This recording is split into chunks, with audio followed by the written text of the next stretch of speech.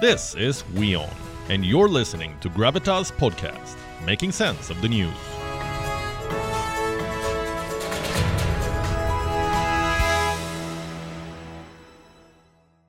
When Putin invaded Ukraine, the West had two options: either intervene directly or use economic sanctions. The West decided on the latter. But historically, sanctions have never been successful. Do you know why? Because they are never watertight. Someone or the other is always diluting them. And case in point is Europe. Vladimir Putin has successfully weaponized gas supplies to Europe, and last week he shut off the Nord Stream 1 pipeline. It is the biggest gas pipeline in Europe. So naturally, countries like Germany are spooked. In fact, even before the shutdown, their condition was precarious. Russia had gradually reduced the gas supplies, first to 40% of the total capacity and then to 20%. So what did Europe do? It looked for alternative sources ahead of winter. And guess where they found that? China. Beijing is the largest importer of liquefied natural gas. In 2021, it bought around 109.5 billion cubic meters. This year, imports were up 60%, and a lot of that came from Russia.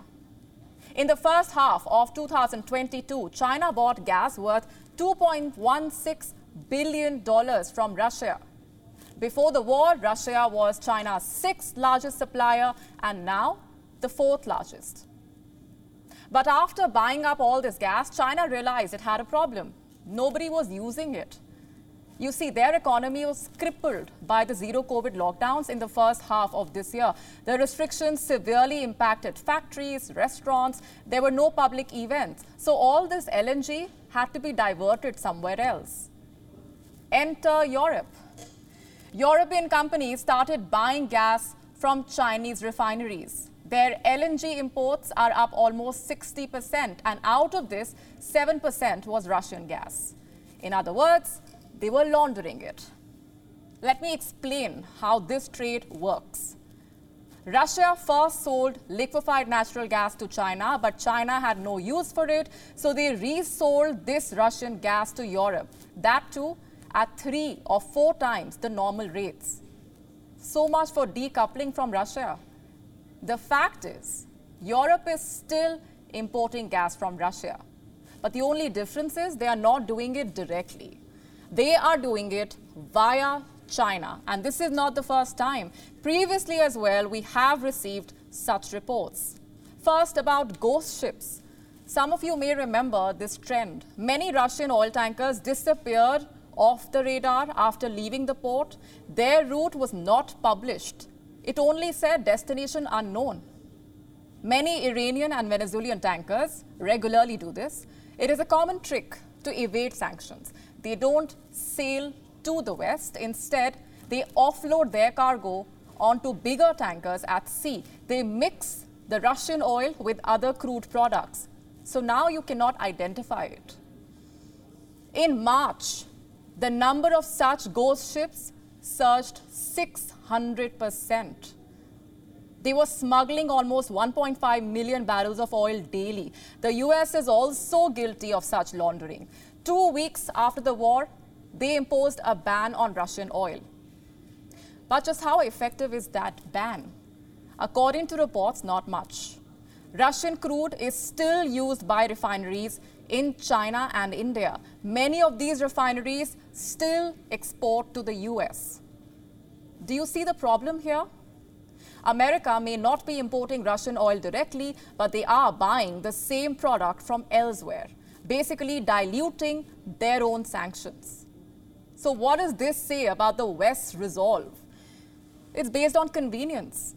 Just think about it. Europe talks about shutting down Putin's war machine, yet they are buying Russian gas from China. The US talks about crippling Russia's economy, yet they are buying Russian oil from other refineries. Now, compare that to their attitude towards India. All those lectures, the warnings, the threats.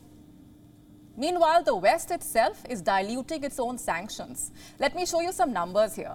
In the first 6 months of the war, Russia raked in $158 billion from energy sales, $158 billion. And these are the major buyers. The European Union, 47%. China, 24%. Remaining G7 and NATO countries, 13%. And India, just 6%. Despite the increase in imports, India's share remains low, just 6%, as compared to Europe's 47%. So the bottom line here is, if anybody is funding Putin's war, it is Europe.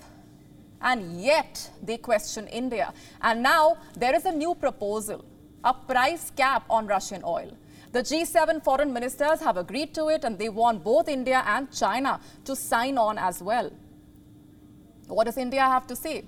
Indian officials say they will study the proposal. At the same time, they have refused to be pressured by so-called moral arguments. Listen in to what the petroleum minister had to say. I have a moral duty to my consumer. Do I, as a democratically elected government, want a situation where the petrol pump runs dry? Look at what's happening in countries around India. He has a point. If Europe can violate its own sanctions to buy Russian gas, then surely India can look out for the best deals.